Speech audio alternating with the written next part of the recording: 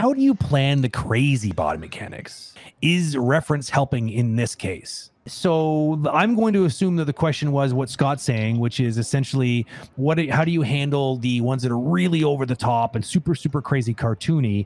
How do you approach this? Now, for me, this is about studying and referencing. I think again, the way I see these kinds of animations is it's a lot like caricatures. You know, you're walking along the streets of New York, there's some very talented artist sitting there on the curb, they want your money to be able to do a portrait, they're going to do a caricature of you. Basically what they're doing is they're taking there's a reason why when you look at it at the end you're like, oh my god, that's so me and so not me at the same time. It's because they've taken qualities of you that are truthful. There's truth in it, but exaggerated, right? So if you have a slightly above average sized nose, you bet your ass is going to be gigantic in the caricature, right? Because they're picking up on these, you know, what they're very good at, caricature artists, is they're very good at knowing what the average is, and so that they can detect that median, and then they just shift things around. I'm making it sound easy because it's really not. It's but certainly not. Because I couldn't characterize someone if I tried really, really hard.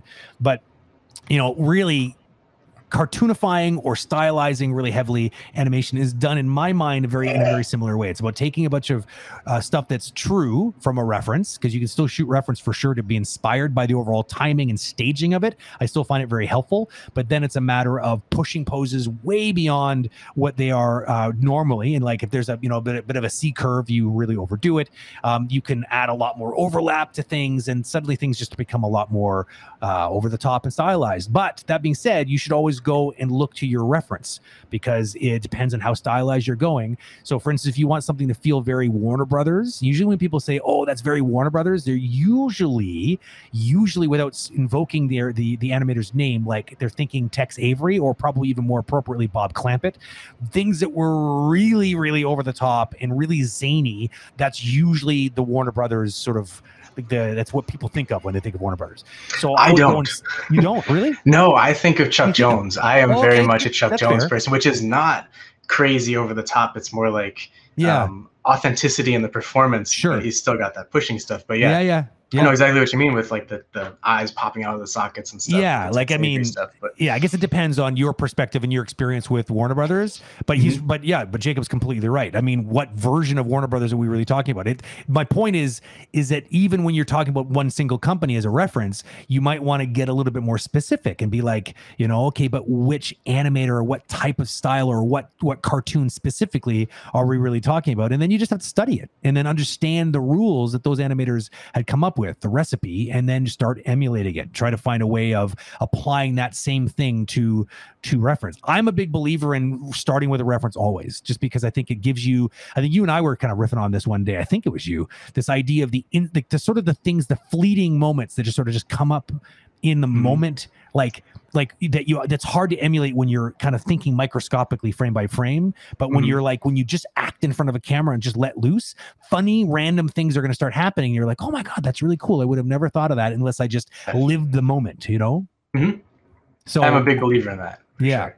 Really cool stuff can be born out of the experimentation. That's very cheap, right? You can spend an evening just shooting a bunch of random references of you trying the scene and then looking at it and be like, oh, that's really like, it's like almost idea mining, right? It's like brainstorming with yourself.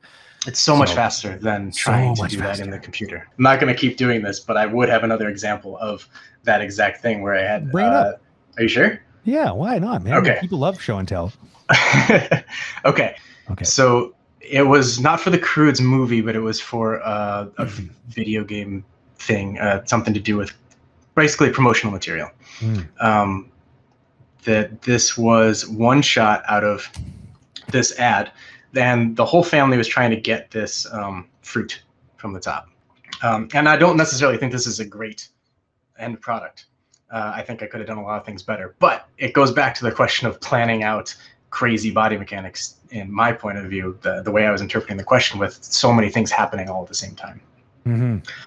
And so I remember I was launched on this shot before I took a trip home, and the whole ride on the plane, I was just trying to sketch out little thumbnails, because I can't draw, of like stick people, and trying to think, if I just follow one character through the whole thing, what would have to happen next? And I try to figure out like once this person gets on top of somebody, then someone else has to like they reach for it and someone else has to knock them away from just missing it. So how do I do that? Okay, that person hits this one, and then the next person has to just almost get it, and then someone else has to knock them away. How do I do that? And it's kind of like I follow this person until I get to here, and then I move to the next person, and then I have to go back around and figure out what that person does right after they get hit. But it was a whole plane ride of trying to do those little thumbnails of stick people and track what their path could be. And I ended up with a bunch of different versions of stick people. Oh, okay. And then did you review those with a supervisor or something, and then kind of decide which one to go with? Did not. I didn't think it was clear what it was in my head more so than on the page, because it was very complicated to look at as a series of stick figures. So I did block it out first, very roughly. And then I talked with the supervisor, and it was a very early stage, and I went through and described each thing that was happening. It wasn't a normal daily session where you let the work speak for yourself. It was like I was going through and showing, like, here's the pose for this 10 seconds of this character. So you're going to have to know what happens during that 10 seconds. Right. And so just kind of walking them through it once I had some basic ideas of this person, then this person, then this person. Yeah.